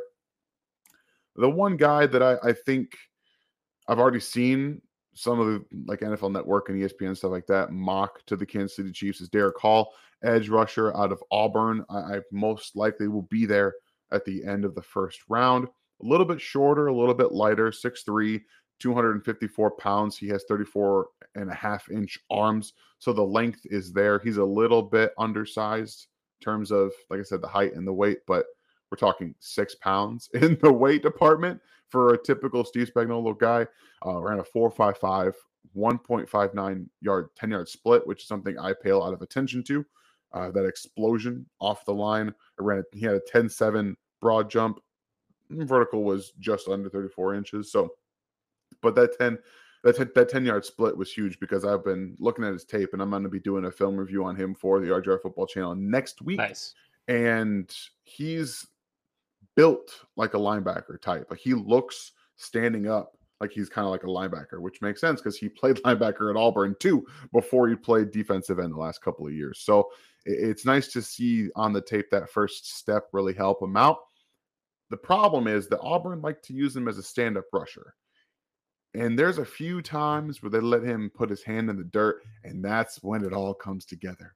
I'm like, this guy with his hand in the dirt actually he's a coil, he's a spring, and he gets off the ball. He is always trying to time his jumps too, especially on pass rush downs. He's like waiting. He's extremely good at timing his jumps, which I really love to see. He's got some issues in the counter department. He's talked about it at the Senior Bowl. Funny, I'm talking about lots of seniors that are coming out. That should also kind of tell you not just about the draft class, but these are experienced guys that I think that the Chiefs would definitely be looking at. So Derek Hall does have some pass rush development, but he's a really strong player at the point of attack. He has those long arms, and he's really smart. He's always looking for the football. He's got exceptional closing speed, as you tell, but 4.55 40 for a 260-pound athlete. So ridiculous. Yeah, he's pretty good. So obviously, you've got tackle, you've got edge rusher. It seems like those are positions of need for the Chiefs, like every year, which is crazy because they're incredibly important positions, and yet the Chiefs seem to be able to just shuffle guys in and out and get good enough production to win 2 Super Bowls in 4 years and make the AFC Championship game every single year. No big deal. Yeah. No big deal. I'm not really sure how they do it. It might have something to do with Patrick Mahomes, but let's talk about the guys that he's throwing to. So James Palmer obviously came out and said the plan for the Chiefs is to have kind of run it back with this receiving core, which is interesting because they really slapped this receiving core together with a couple of rolls of duct tape. It obviously depends on, whether they can bring back Juju Smith-Schuster, but looking at the draft at wide receiver, is this like the weirdest wide receiver class in, I don't know how long. It seems strange. Like, a lot of the guys are small and also not that fast, but they seem to have, you got like, it seems like there's a lot of slots in this draft. Like, how do you see this draft receiver wise? And, looking at the Chiefs' needs, is there a guy that the Chiefs really could use from this draft in terms of a receiver? This is like a niche wide receiver draft. Like, that's a good way to describe it. There's not a lot of like star power. And that's when we look at the last couple of drafts, that's expectations. There were 10 there were what was it, like 4 receivers or 5 receivers taken in the first round last year. Before that, you have Jamar Chase. Before that, you've got Justin Jefferson and Chase Waddle and Devonta Smith all went in the top 10 picks. Exactly. So there's been a huge precedent set for these athletes and these great wide receivers coming out. This year is just a little down, and a lot of that has to do with guys like Kayshon Boutte not having good years, having off-field issues, and then not preparing for the combine in the slightest bit at all. Sure. That doesn't seem like good strategy. All. He just came in saying he was going to run a 4.3. Dude, you didn't prep. We have confirmation he didn't practice. He didn't do anything. He didn't prepare for the combine. That's not a good look. That's not Did good. He run it in jeans? I wish he would have. The 4.5 would have made more sense. But it's like I said, when I say niche, I mean you talked about slot receivers. There are tons of guys who say they can play outside in the NFL. Fact of the matter is, NFL teams aren't going to do that. You'll get your Z rep every once in a while. Yeah, you can play. Andy Reid loves to have guys that can quote unquote play everywhere. But guess what? Sure. We know that's just, we want to see you playing everywhere. We want you to know all the routes. We want you to know what you have to do in these situations. You're not always going to be put in that situation. Like the main guy that everyone talks about right now, who got tons of hype, is Zay Flowers. That guy, everyone's like, he's played 60% of his snap out wide. Who did he play against? He was at Boston College, not exactly a powerhouse offensive organization, playing against some of the best defenses in the country. Also, I don't think I ever saw him play against press once when I was watching him. He's consistently getting off coverage where he's able to then use his very good and very instinctual manipulation skills in his route tree to manipulate defenders to do what he wants them to do. But when you don't have that opportunity and you're behind the 8 ball in the NFL because guys are bigger, they're faster, and they're stronger than the defenses you played against at Boston College, I don't know. Sure. I don't know. I'm like, I don't hate any of these guys. I don't. I like all of them. I like what they offer. And I really do think these niche guys like Zay Flowers will be useful. The NFL needs an injection of these gadget type players. They desperately do, because you see big, fast guys like Gabe Davis in Buffalo. He's not a good route runner. He can't do much. He can't do much after the catch. He can every once in a while be wide open because they forget he's there. Yeah, that's fine. Austin and I have a deal where we're pretty sure Gabe Davis has never running been joke with in Gabe any Davis. Like, game he's ever literally, played. He's never made a contested catch in his entire life. It's literally like either he's like 5 yards open down the field or he's doing nothing. Well, I do have a few clips from last year that I did for a film review that he does have some contested catches. So that ruins our meme. Yep, so. I'm sorry. I'm just here to bring facts, guys. That's not my job. That's why we appreciate you. But there's a few guys that I do like, and I've been adamant that I don't think that the Chiefs should retain MVS. I'm expecting them to at this point. We haven't heard much of anything. But going forward, you're still going to need more younger X players, because MVS is approaching that 30-year mark now. He's 29 this year, I think, if I'm not mistaken. So there's a guy out of Tennessee, not the guy everyone keeps talking about, who was essentially McCole Hardman 2.0, in my opinion. I assume you're referring to Jalen Hyatt. I am referring to Jalen Hyatt. Yes, of course.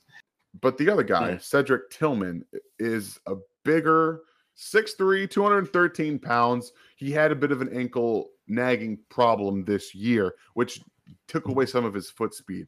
When you go back to 2021, he put up 200 yards against Georgia, or 200 yards against Alabama, 150 yards against Georgia, and he was routing dudes up. I think that he's a very good player, and I got a little bit of that taken from him this year with his ankle injury. But he ran a 4.54 40 for a 6'3", 213-pound receiver. That's pretty damn good. A 1.53 10-yard split. He ran the vertical and the broad jump, 37-inch vertical and a 10.8 broad jump. He didn't do the bench or the agility drills, which no receiver actually does anymore because they just, I don't know, they don't want to. But he's a good, nuanced route runner for his size. He can go get the football. He has that vertical as well. He's not going to jump out of a gym, but you don't need that in Kansas City because they don't care about that. Andy Reid doesn't want to talking for him. Yeah. I think that Cedric Tillman's probably going to be a 3rd round receiver. And maybe if the Chiefs somebody went him in the 3rd round, you'd be fired up. I'd love it. I think that Cool. would signal that they want some. We talked about bigger guys, and what I think is so unique about how they treated offense this year, Juju Smith-Schuster was getting back shoulder throws consistently. Yep. And that's another thing that they did at Tennessee with Cedric Tillman. Like, you have a guy who's big on the outside with a really nice catch radius. You know, he's got nearly 33-inch arms. That's nearly the threshold for tackle and defensive end in Kansas City. So he has the big 10-inch hands. This guy is big. He's got arms. He's got hands. And I really like what he could bring in this offense if that were the way that they would go. So we're thinking probably 3rd round, someone you could probably trade up for a little bit there. It's not going to cost as much with your 2 4th rounders if you want to go get someone like Cedric Tillman. All right, one last position I want to ask you about, Dan. Travis Kelce is 34 years old. Mm-hmm. He's still amazing. Mm-hmm. Yeah. They obviously, reduced his snaps this year, used some ways to get him out in space. He's obviously like the craftiest player that's ever played in the history of the NFL, the craftiest route runner in the history of football. Yeah. But someday Travis Kelce will need to be replaced. And I'm told that this tight end class is outrageous. And is that a position? Obviously, they picked Noah Gray a couple of years ago, but he's a smaller, undersized, really more of a move tight end kind of guy.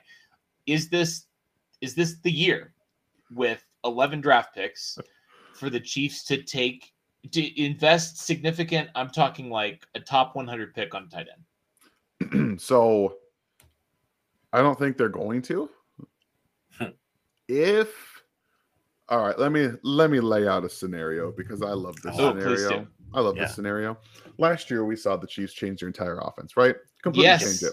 Completely. And they were the most, listen closely, the most efficient 13 personnel team in the NFL. Yes. I don't think Blake Bell will be back. I actually am starting to lean that Jody Fortson also won't be back next year. I don't know. We'll see. I think that leaving the cupboard barren at tight end with both of those guys gone might be a poor decision. But even if you bring Jody back, he wasn't doing much near the end of the season there. No. Especially in the postseason when he was healthy, which I found very confusing.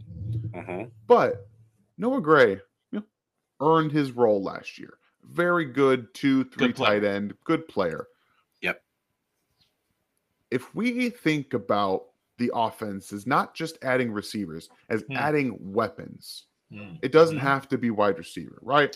You bring Juju back, you've got MVS, you have Sky Moore, you have Kadarius Toney. The weapon and Justin Ross and John Ross. Okay, all right. Theoretically, yes, you have both of those players. If that floats your boat. If we're just talking about Brett Veach just continuing to add weapons, as he's always talked about, let's take that literally and add another weapon, but a guy who's probably not the most developed, but arguably the most athletic tight end in this draft class. And he's also 6'7", 264 pounds. He can block his ass off. He has 11-inch hands. And 34 and 3/8-inch arms. He made a gigantic one-handed grab in the combine just to show off the athleticism. Darnell Washington. Oh, yes, in that's the what I wanted. first round. It would be huge draft capital to take this guy on. First round tight end. But again, we're talking about changing the way that offense is thought about and how the Chiefs go about their offense. If the teams want to play more nickel and dime, combat nickel and dime like they continue to do, but add those options. It doesn't have to be Darnell Washington. You can do whatever you want to in terms of the tight end group. There are so many good athletes. You can find them even on day 3. Luke Schoonmaker out of Michigan. You could get, I think a lot of Chiefs fans and this area fans like Sam Laporta. He's a more athletic Noah Gray. He's small. He's undersized. Chiefs aren't drafting two undersized tight ends. They're just not doing it. Give me a giant tight end, a huge one. Can you imagine the Kansas City crowd's reaction if the first round pick is a tight end. Yeah. I They mean, go- they- okay, they but hate it. They'd lose their but mind. he's going to be in the green room, right? As soon as he steps on the stage, I just want to add. I mean, Dan painted a great picture there. Darnell Washington has a 9.90 relative athletic score. Yeah, I mean, like, he's a freak. he ran a 4.6 40 and he's 264 pounds. I'm He's just saying. 6'7". The crowd's not going to be draft guys. The crowd's going to be No. casuals, and they're going to hear a Okay, tight end in the first round, and they're all going to freak out. Yeah, I'd but be- that's why they're I'd all be going to into it. listen to this That's why they're podcast, casuals. and they're going That's to right. listen to the picture that I painted. Because That's a good picture. when you think about the Oh picture my and God, the I way would freak out. way, by the way, his And a good 10-yard split was 157. Ooh, Absurd. It's sexy. ridiculous. That's explosive. Bring That's him not here. just- So I mean, he tested better than a lot of the wide receivers. did. yeah, he did. And he's not going to get drafted by the Chiefs. I don't No. think he's going to get drafted by the Chiefs. The picture is just more about understanding that the Chiefs now, with the way that they approached the Super Bowl in this whole season, where they ran the ball more out of power, and Mhm. defenses don't want them to throw the ball. So they're going to come out and nickel and dime. And the Chiefs, Andy said, fine. You want to play that way? I'm fine playing that way. I'm just going to shred you with 13 personnel and with 3 tight ends on the field. Because guess what? I know how to scheme up anybody, and it doesn't matter. I'm the best. Yeah, Period. he is. And he's got a guy pulling the trigger that's the best too. I keep thinking about the adaptability of Reed and Mahomes. Yeah. And, when they had the fastest player in the NFL, they were like, all right, fuck it. We'll throw it deep and we'll see what you can do about it. And then eventually people started dropping back. So they adjusted to that. Then they traded Tyreek. They adjusted to that. They always seem like they're one step ahead because they have, obviously the brain to put it together, but then they have the talent to execute. And so I'm kind of on the train that really no matter what the Brett Veach draft plan is for the offense, like it's going to Mhm. work. Like they're going to be able to put a plan together and kind of figure it out. Do you see with Eric Bieniemy leaving, like, do you anticipate much changing in the way that like the offense is called, tendencies, short yardage situations, any of that stuff? Or is it just way too early and we've just got to see him go out there before we kind of figure that out?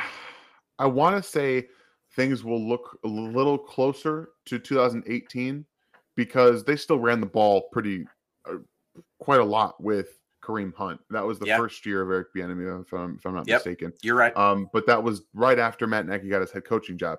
And that was still the offense that was set in place for Patrick Mahomes. He pretty much just dropped him into Alex Smith's role, and they were still running the ball a little bit more. And obviously, he's a rookie, essentially a rookie at that point. So things were a little bit different. And I do think that the way this year was near towards the end of the season with them running the ball more effectively, that's what you're still going to see. At the end of the day, Andy Reid is the constructor, he's the conductor, he's the director, producer, whatever you want to call him. Everything. And Matt Nagy has been here before. He's been here. He's done that. He's constructed a successful offense for Alex Smith. So, like, I'm not by any stretch like worried about what's going to happen or the differences. I think that everything will still look the same, but like the Chiefs, they adapt every year to something a little bit different. It's just going to be a little bit different. It will. Well, Dano, we really appreciate your time. I know this is your moment. You're the draft and the combine. I know it's your baby. So we appreciate you taking some time out of your very, very busy day. Once again, Dan Harms, you can find him at Twitter in Harmsway19, TikTok, Twitch in Harmsway19, RGR Football on YouTube. I'm sure anywhere you turn on the TV someday and Dan will be there. But for now, we appreciate all your time and good luck covering the draft for the next couple weeks. I'm sure you're going to be burning the midnight oil. Always. I love coming on with you guys. Appreciate you having me. And again, make sure all y'all keep supporting this podcast. It's great. I love being here, and I'm hopeful that it never goes away because, it's always sunny in Chiefs Kingdom, right? The action never ends at DraftKings Sportsbook, especially this summer. With tons of ways to bet on all your favorite sports, you can fuel your fandom and feel the heat of the season like never before. Plus, right now, DraftKings Sportsbook is giving new customers a risk-free bet of up to $1,000. That's right. Make your first bet up to $1,000, and if it doesn't win, you'll get another shot to cash in. You can throw down on all the major action for baseball, golf, MMA, and more. Plus, with same-game parlays, spreads, money lines, over-unders, and props, your betting options feel endless. And best of all, DraftKings is safe, secure, and reliable. You can deposit and withdraw your cash whenever you want. Download the DraftKings Sportsbook app now. Use promo code TPPN. Make your first deposit and get a risk-free bet up to $1,000.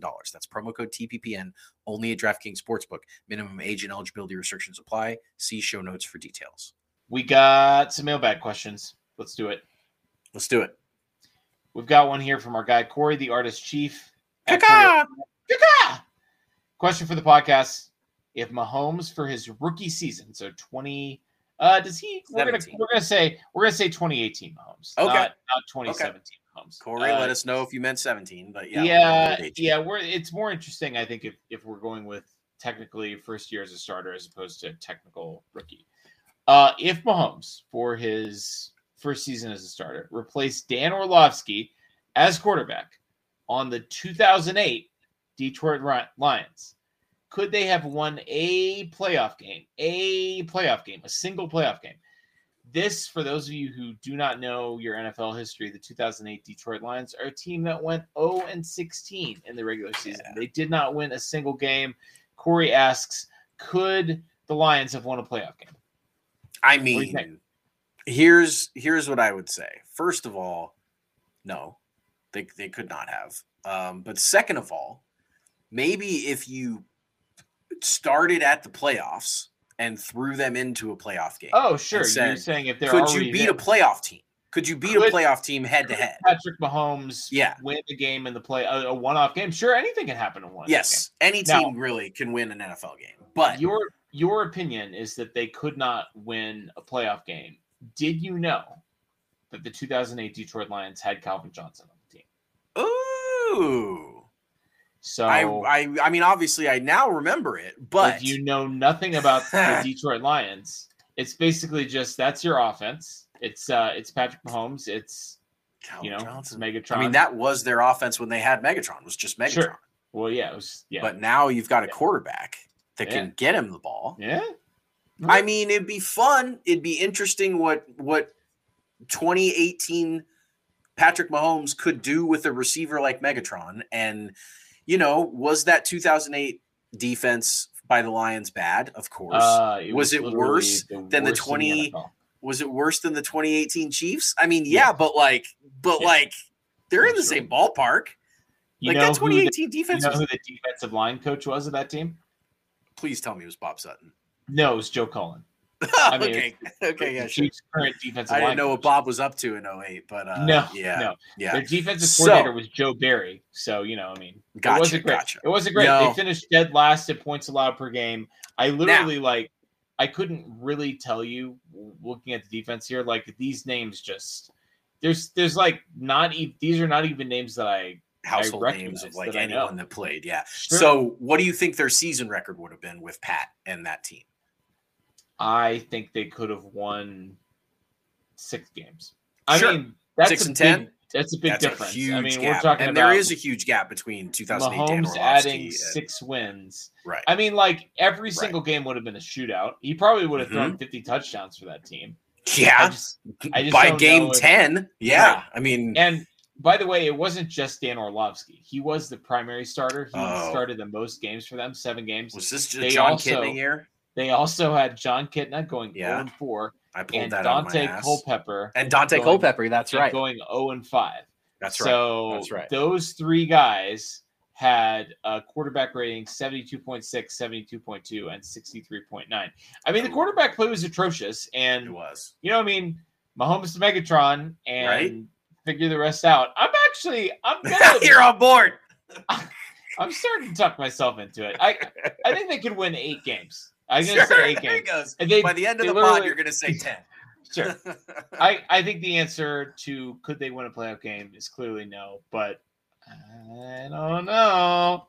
Let's do this ranking. So okay, we got a mailbag question from Starlord. Chiefs Burner.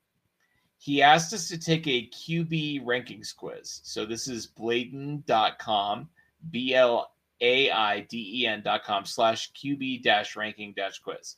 Yep. So what this is going to do, you've already taken it once, but we're going to take it here together. it's going to ask us. It's going to give us two quarterbacks, and it's basically you just click on the one who's better. Yep.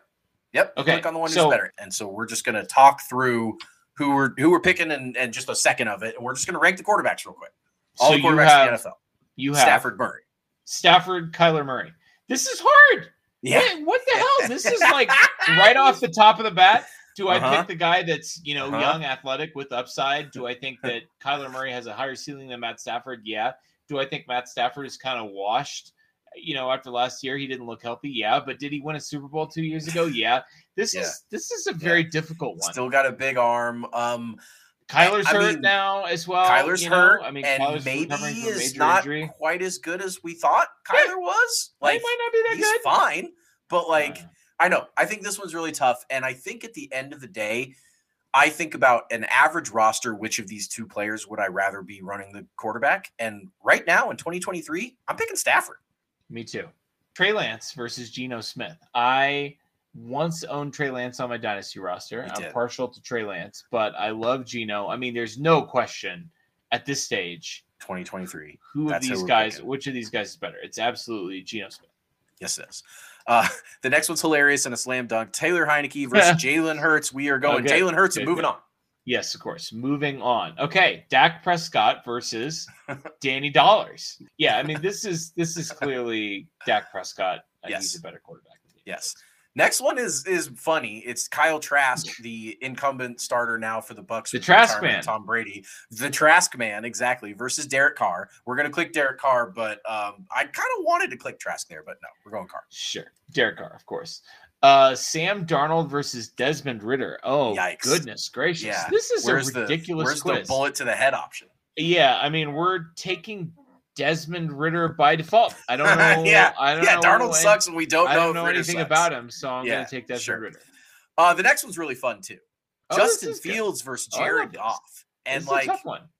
Goff before this last year with Detroit, I think I had low opinion of Goff, but then he ascended, and obviously Justin Fields leveled up last year too. I think I'm going with Fields based on the age and the electric kind of playmaking, and I don't think he's had the players around him to really succeed in Chicago yet. So I'm going Justin Fields, but it's close. I think that's a fair pick, and this one is tough. This is the hardest one so far, I think. Justin Fields it is.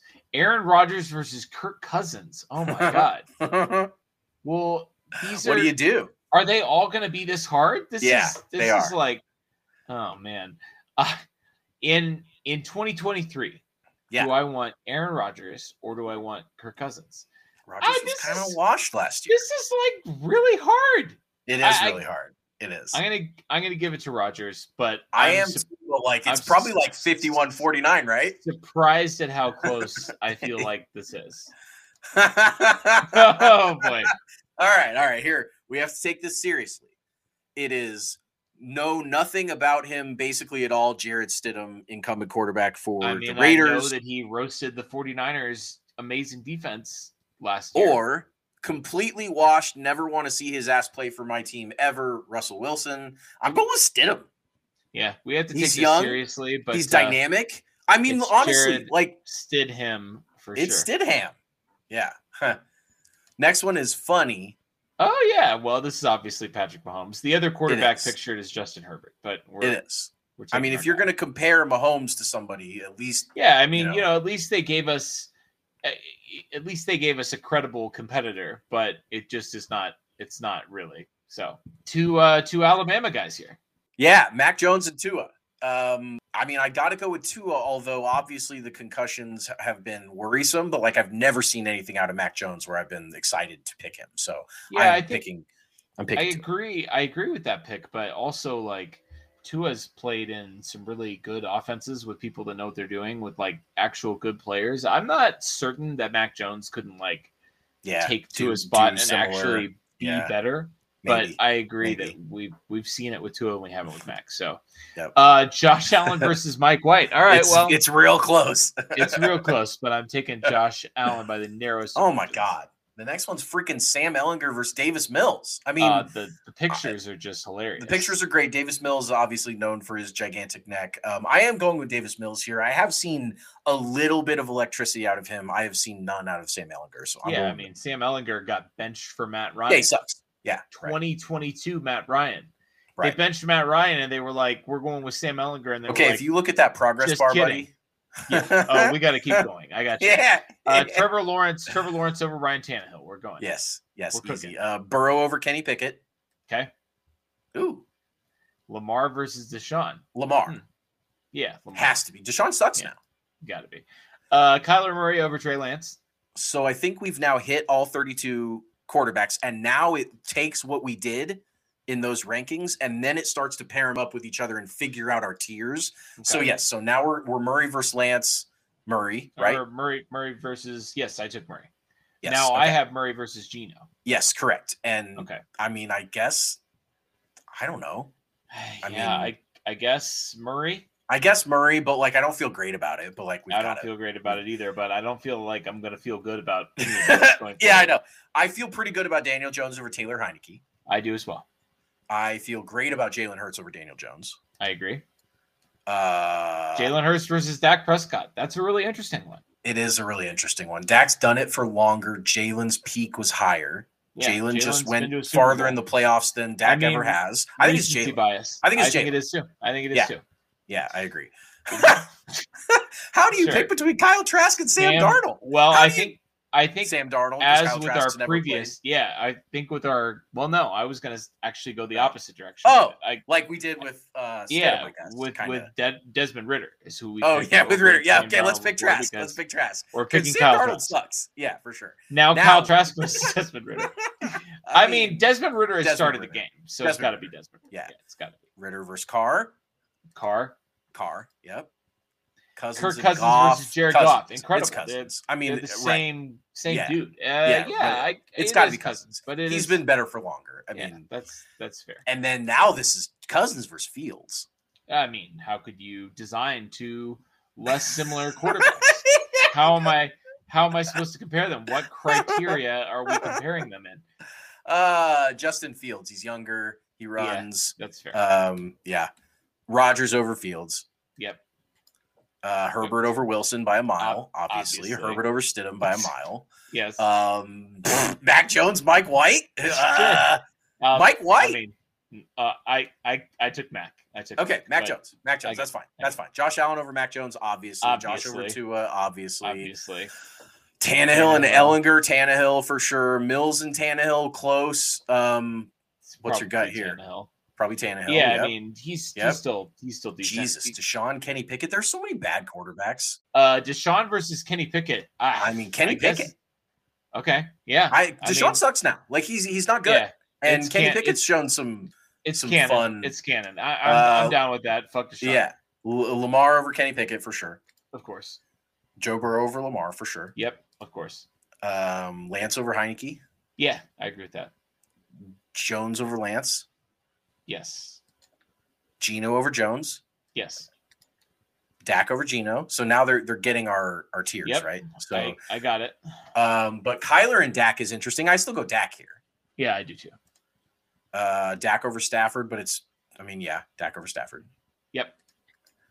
Goff over Darnold. Everyone over Darnold forever. Goff over Trask. Goff over Ritter.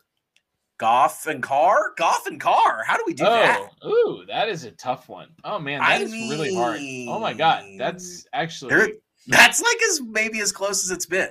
Yeah, that's a really hard question. I think I got to go Carr.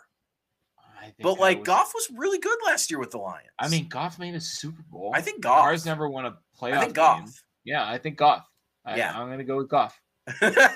Mike White versus Mike Russ. White, but Mike White's shown some flashes. But sure, Mike White, he can operate an offense. It's just I love that this picture is like a mugshot of Russ. Oh, Russ looks so mad. It's terrible. Mac Jones over Russell Wilson. I mean, I have no gut feeling here at all. I mean, listen, they were both in bad offenses last year, right? But yeah, well, they're both bad. If you go back 2 years ago, when Mac Jones was a rookie and he had an actual coach. Josh McDaniels was coaching him. I mean, he was pretty good. And Russ sucked in his last year in Seattle. Anyway. Yeah, let's go Mac. Let's go Mac. We're going with Mac. Mac. His name is Mac. His name is Mac. Mac over Stidham. Sure. Herbert over Mac, obviously. Mac. Herbert over Tua. Herbert Allen. Sure. Okay. I think Allen. Yeah, Allen, but it's. I mean, Oh, here's close. Our second. Here's our second Pat. So. Pat over Josh, obviously. Sure, of course, Mahomes over Allen. Yep, obviously. Fucking. Why is Sam Ehlinger even? I'm confused about how they keep trying to figure out who we think Sam Ehlinger is better than, and I think the answer is no one. The answer is probably no one until we get to Ehlinger and Sam Darnold, and then we're gonna get. then we're gonna have to just. That's gonna be right, tough. We're like just over halfway done here. I know. Apologies for the length, but this is fun. Deshaun Davis Mills, Deshaun Ryan Tannehill. Sure. Tannehill. Pickett. Yep. Lawrence over Pickett. Lamar over Lawrence. No, Lawrence over Lamar. I don't know. Sure. Yeah, Lawrence over Lamar. Lawrence. I get it. Yeah. Burrow over Lawrence. Burrow. Yeah. Heineke over Darnold. Heineke over Darnold for sure. For sure. Heineke over Trask. Sure. Yeah. Ritter over Heineke. Yeah. Ritter's our dark horse. Okay, all right. Ritter over Heineke. Yeah, that's canon. But Lance is better than Ritter. Yeah, Lance. I mean, Lance is a top 3 pick. Yeah, so Ritter was like QB3 in a draft class Lance that had no Carr? first round. I mean, it's Carr. Yeah. Lance Jones and Carr. This is a really interesting one because they both just signed new contracts, and I mean, Danny Jones. Danny Dimes, Daniel Jones, Daniel Dollars, whatever you want to call him. I mean, he's pretty good last year. Yeah, I think I would rather, if I'm playing a game in 2023, I would rather have Danny Jones. I'd rather have Danny Jones. Sure, yeah, Danny Jones again. Goff and Jones, probably Goff. Yeah, I think Goff. I think that makes sense. I think probably Geno over Goff. It's pretty close, but I mean, I think that's fair. Geno showed. I think that's where we're slotting him in. That's fair. I think Cousins over Geno. Yep. Cousins over Kyler. I'm kind of out on Kyler. Yeah, me too. Cousins over Kyler. Kirk, yeah, sure, Kirk. Cousins Stafford versus Cousins. I mean, Stafford's really tough because you just don't know what he's got left in the tank. But I mean. Kirk Cousins is always kind of the promise of being good, but not actually being good. But I think we go with Stafford. Yeah, I agree. Stafford. And then Stafford over Fields. I like Fields, but Rodgers over Stafford. Yeah, I think that's fair. But it's close. Dak and Rodgers. Yep. Tough one. I mean, Dak throws a lot of picks. I think Dak was better last year. But I mean, Rodgers was the MVP the 2 years before that. Rodgers is so steady. I think probably still Rodgers. Yeah, that's fair. Hurts over Rodgers at this point. I think Hurts is the best quarterback in the NFC. I agree with that. Sam Ehlinger versus Mike White. That's a big dub for Mike White. I like Mike White. Yeah, big dub. Yeah, me too, for sure. Mike White versus Davis Mills. Let's go with Mills. Mills. Yeah, Davis Mills. And then Davis Mills versus Russ. It's close, but I'm going Russ. All right. Okay. I'll give you that one. Russ and Deshaun. I thought we already did this. Oh, we mean, it's Deshaun, right? It is Deshaun. They were both if I had to win a game this year, it's Deshaun. But yeah, for sure. I would rather lose the game. Deshaun over Stidham. Deshaun over Stidham. Deshaun and Mac Jones. Mac Jones. Yeah, I think. Fuck Deshaun. I think it's fair. Anytime I can get away from Deshaun. Yeah, sure. Tannehill over Mac Jones. Yep, I agree. Tua over Tannehill. Yes. Tua over Pickett. Tua? Yeah, Tua. Yeah, Tua over Pickett. Yeah. Lamar over Tua. Herbert over Lamar. Herbert and Lawrence. This is a really interesting one. It's got to be Herbert, but like the head-to-head. It's the head-to-head. Right, the head-to-head Lawrence won it. I agree. I agree. But I mean, I think Lawrence is on the ascension for now. It is Herbert, and it is Burrow over Herbert. Yes, I think Burrow's. And now we get to probably the most interesting question in the whole quiz. Sure, of course. Allen v. Burrow is really, really fun because it just feels like Burrow took this from him this year. It does. It feels does. like, first of all, the Absolutely it playoff matchup, he took it. And Josh Allen isn't who he was. He hasn't captured it back. So I'm going Joe Burrow. And I'll endorse that. That's fine. We can. And then Mahomes over Burrow. Yes, of course. All right. And this is the final stretch. This is the one we were talking about. Ellinger versus Darnold. I can't click in the middle. I tried to like not select either one of them. Yeah, is there a secret button somewhere on the screen? We got to go Ellinger, I think. Sam Darnold sucks. Sam Darnold has proved that he is not good. So sure, yes. We'll give it Sam Ellinger versus Kyle Trask. Kyle Trask? Yeah, Kyle sure. Trask. White over Mike Trask White, for sure. I think Mike White over Mike White. I think Mike White over Heineke. Sure. I don't know. Heineke's not great. The plucky backups. There's our guy. There's Desmond Ridder. I think. Well, I mean, he's our dark horse. I think we got to pick him over Mike White. Sure, we got to. Davis Mills over Ridder. We don't have to pick him over Davis Mills. No, Davis Mills is show me. Yeah. Mills, Lance. Lance. I just don't know what Lance is, but I don't either, but I would rather have him. If you're telling me who would you rather have on your team, I'd rather have Trey Lance. Oh, for sure. I'd rather have Trey Lance than Russell Wilson. Yes, I would. I would rather have Lance than Stidham. I would. We got Lance a million times in a row here. We're Deshaun. Seeing how high we can get Trey Lance. I mean, I'd rather have Lance because fuck Deshaun. Lance. Yes, you're right. Yes. It's canon. Fuck Deshaun. Lance and Mac Jones. Probably Mac. Yeah. Which Derek is funny Carver, because Mac Jones. that's who. Shanahan was going to take, and then that was it. Derek Carver, Mac Jones, scooped him out of it. Yeah, Carr. Tannehill over Carr. I think Carr over Tannehill. Carr. Yeah, Carr over Tannehill. Carr over Pickett. Tua over Carr. Tua over Carr. That sounds good. Tua over Danny. Tua over Danny. Yep. Goff over Tua.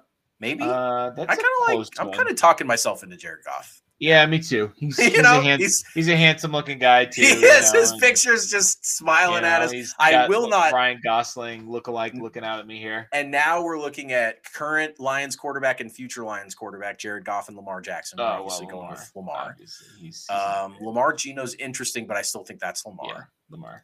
Lamar over Kyler for sure. Yes. Lamar over Kirk Cousins. Yeah, Lamar. Lamar over Fields, obviously. Yep. Lamar versus Stafford is an interesting one. It's past Lions quarterback versus future Lions quarterback. Every time we get to Stafford, I'm like, what is Stafford? Well, right. He won the Super Bowl 2 years quarterback ago. That's hurt. And he was an MVP candidate. I mean, he was like a top 5 QB. He was good. But he also was awful last year. Who would you rather have next year? Lamar. Agreed. Who would you rather have between Lamar and Dak? I think it's Lamar, but it's pretty close. I would rather have Rodgers than Lamar. Yeah, that's fair. Lawrence over Rodgers at this point. I mean, I think so. I love Trevor Lawrence. He's awesome. I think he's very good. Yeah, I think he's only going to get better. We'll go with Lawrence over Rodgers. Lawrence isn't ready to take down Hurts here, but I also think that's probably in the future, but I'm going with Jalen Hurts for now. Jalen Hurts over Lawrence. Monster. Hurts versus Herbert is an interesting one. It is. I still think I like Herbert. I mean, yeah, that's fair. I don't know. This is a close one for me, but that arm is just it's a gift from the gods. He's a beast. Yeah. Okay, Herbert. There it is. We did it. Okay, so here is our ranking. I'm going to do the first 8. We can just alternate here. So here's our top 8. This is tier 1 for us. Yeah. Patrick Mahomes, Joe Burrow, Josh Allen, Justin Herbert, Jalen Hurts, Trevor Lawrence, Aaron Rodgers, Lamar Jackson. I think we picked the top 8 quarterbacks in the NFL. That's perfect. I agree with that completely. I think that tiered out perfectly. I also think it's funny that there are only 2 NFC quarterbacks, and if Rodgers goes to the Jets, it would just be Hurts in the top 8 in the NFC. Yeah, I mean, that's absurd. Right. Then we hit the NFC up. We get Dak. We get Stafford. Fields, Cousins, Murray, Geno, Goff, Tua. Tua, the only AFC quarterback between 9 and 16. 9 through 15, all NFC quarterbacks. In that 9 through 16, I feel pretty good. I think maybe looking at it now, Justin Fields, he matched up pretty well individually with some guys, but he's probably a little too high there at 11, right? Yeah, I agree. And we were also pretty bullish on Geno. But look at this next tier. I mean, like, that's not like this next tier of quarterbacks is good. Where would you put him? Yeah. Once you get past the top 8, these guys are terrible. So our next tier of 8 is Daniel Jones, through 24. Yep. Derek Carr, Kenny Pickett, Ryan Tannehill, who literally, like, those 4 guys, Mac Jones, those 5 guys in a row, that's the same guy 5 times in a row. It is. Daniel Jones, Derek Carr, Kenny Pickett, Ryan Tannehill, and Mac Jones. Yeah, he's the same dude. Except Daniel Jones is at the top because he can run. And he just got paid. And it's literally looks like ridiculous. It's the same 5 guys, except one of them is fast. Uh-huh. Trey Lance at 22, Deshaun Watson, and Jarrett Stidham checking in at 24th. Stidham got some favorable head-to-heads also, and I feel like Deshaun at 23 might be too high.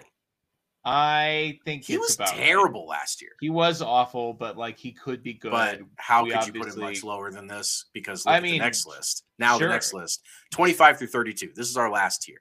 Starts off with Russ, which, you know, we obviously crushed Russ on this head-to-head, but 25 feels about right for where he was. Then Davis Mills, the neck, checking in at 26. Our dark horse, Desmond Ridder, did beat out 5 candidates. He is up to 27. So that was a pretty good showing for a guy we know nothing about. 28, Mike White, which is, you know, interesting, I guess. 29, Taylor Heineke. 30, Kyle Trask. 31, Sam Ehlinger. And the worst quarterback in the NFL who we did not pick head-to-head against a single player was Carolina's Sam Darnold. That was a blast, and I feel pretty good about these tiers. So if you guys have the opportunity, if you guys want to get on and check this out, bladen.com/QB ranking quiz, hit us up. Tweet us in the comments. Results. Tweet us and give us our results. So we will tweet this out with the podcast, our results, and show you our tiers. I feel pretty good about this. I feel pretty confident that and this was all off the cuff. We weren't looking anything up. So, you know, I mean, that's how it should be. That's how it should be. It's all about gut feel. It's not about analytics. It's not about math. It's about eyes and feelings. And that's what we did. We got one final question here. It's from our guy, PKS. He sent us the question a couple weeks ago that I did not get to before it became obsolete. It was about Eric Bieniemy, if memory serves. He says, that question has sailed. So here's another one. In terms of year 1 impact, did we just have the best draft of all time based on contribution, individual performances, and of course the overall result? It has to be, right? Nah, I don't. I mean, I can't put a draft that doesn't have an all-time generational quarterback in it as the best. Yeah, that's fair. That's fair. I mean, if you ask me, would I rather have that draft or the 17 draft the Chiefs took Mahomes in? Like, which draft was more impactful for the team, for the league, for the future of the sport? Sure. I mean, it was 17. It was Mahomes. But so let's put some qualifiers on this, though. Sure. I mean, if you are taking quarterback out of the equation, because obviously that's okay. I mean, the Chiefs didn't take a quarterback. This was a hugely impactful draft class, and we're just starting to see the fruits of it, right? Like it. Yeah. There's obviously still a lot of ways it could go, good or bad. You know, it could grow in its legendary status. It also could. Some of these guys, you know, may not continue to improve beyond what we saw from them their rookie year, and you just never know. So one team has drafted 4 Hall of Famers in one draft. That was the 74 Pittsburgh Steelers. They drafted Lynn Swann, Jack Lambert, John Stallworth, and Mike Webster, all in that draft that went on to help them win 4 Super Bowls in 6 years and become, you know, the Steelers, become the dynasty of the NFL before the Patriots. And I mean, looking back on it, you got 4 guys with Hall of Fame jackets. You can't quite say that the Chiefs draft was better than that one, but I don't think it's a stretch to think that if we look back on this draft in 20 years that the Chiefs had, and we say, oh my God, how did they let the Chiefs get all those guys? I mean, you know, there's a chance we could be talking about it as the best of all time. I just don't think we can talk about it yet. I think that the conversation that you have to have, it's obviously the 1974 draft. I don't even know how many rounds that was, but it's a completely different era. It's not a salary cap era. Point. There were a lot fewer teams. You know, like amateur scouting wasn't even really a thing until I forget who it was with the Cowboys that kind of pioneered that. It's somebody extremely famous, and he actually has a Twitter, I think, as well. Anyway, it doesn't matter. Whoever that guy is that I'm blanking on at 10:15 on a Thursday night, that guy sort of pioneered amateur scouting in the late 70s, I think, for the Cowboys. So The draft class that stands out to me in sort of the current era is the 2017 Saints class, which had Marshawn Lattimore, Ryan Ramczyk, long-term starter, multi-Pro Bowler at cornerback, tackle, Marcus Williams, safety, who's a good player, Alvin Kamara, who's had a really good career at running back, Alex Anzalone, and Al Quandon Muhammad, who aren't really, they haven't really done very much. But then Trey Hendrickson in the third round, who obviously they since have had to let walk, but he's been a really good player now with the Bengals the last year. And I mean, that class, man, the Chiefs a lot of players certainly have a chance to equal that. Instead of the Chiefs don't have a star tackle like Brian Ramczyk in this draft, but I mean, like Marshawn Lattimore, nice, easy 1-for-1 comparison there with Trent McDuffie. If McDuffie pans out, that's certainly, and they're different styles of player, but obviously you get a lockdown cornerback instead of a tackle in Ramczyk, and they had 2 first-round picks, by the way. Both of those guys were, so was the Chiefs. And 11th, and 11 and 32, and the Chiefs had 2 picks in the 20s. So value-wise, that probably is pretty comparable. Karlaftis certainly has a chance to have a similar level of impact as a tackle, if he progresses. Then you have a safety, a really good running back, and, a really good pass rusher to fill out the draft. I mean, had those Cook and Pacheco and Karloff. I mean, and they could exceed that on volume. I mean, you've got, Sky Moore, you've got obviously a lot of DBs, and DBs are really valuable players. And listen, that Saints draft class set them up to, dominate for years. They went 11-5 and finished in first place that year. And they, being the Saints, disappointed, but then they were in the conference championship game 2 years in a row after that, or 1 year in a row, because then they lost the Vikings. They lost that obviously ridiculous playoff, NFC championship game with the pass interference call and everything like that. The point is, that set them up for, they went 11-5. Then they had back-to-back 13-3 seasons. They went, they were a model franchise. 12-4 after that. I mean, like, that draft set them up for years. They still are benefiting from that draft. They still have players from that draft who are still stars, 6 years later. That's the model. And I think the Chiefs have a chance to have a better draft class than that.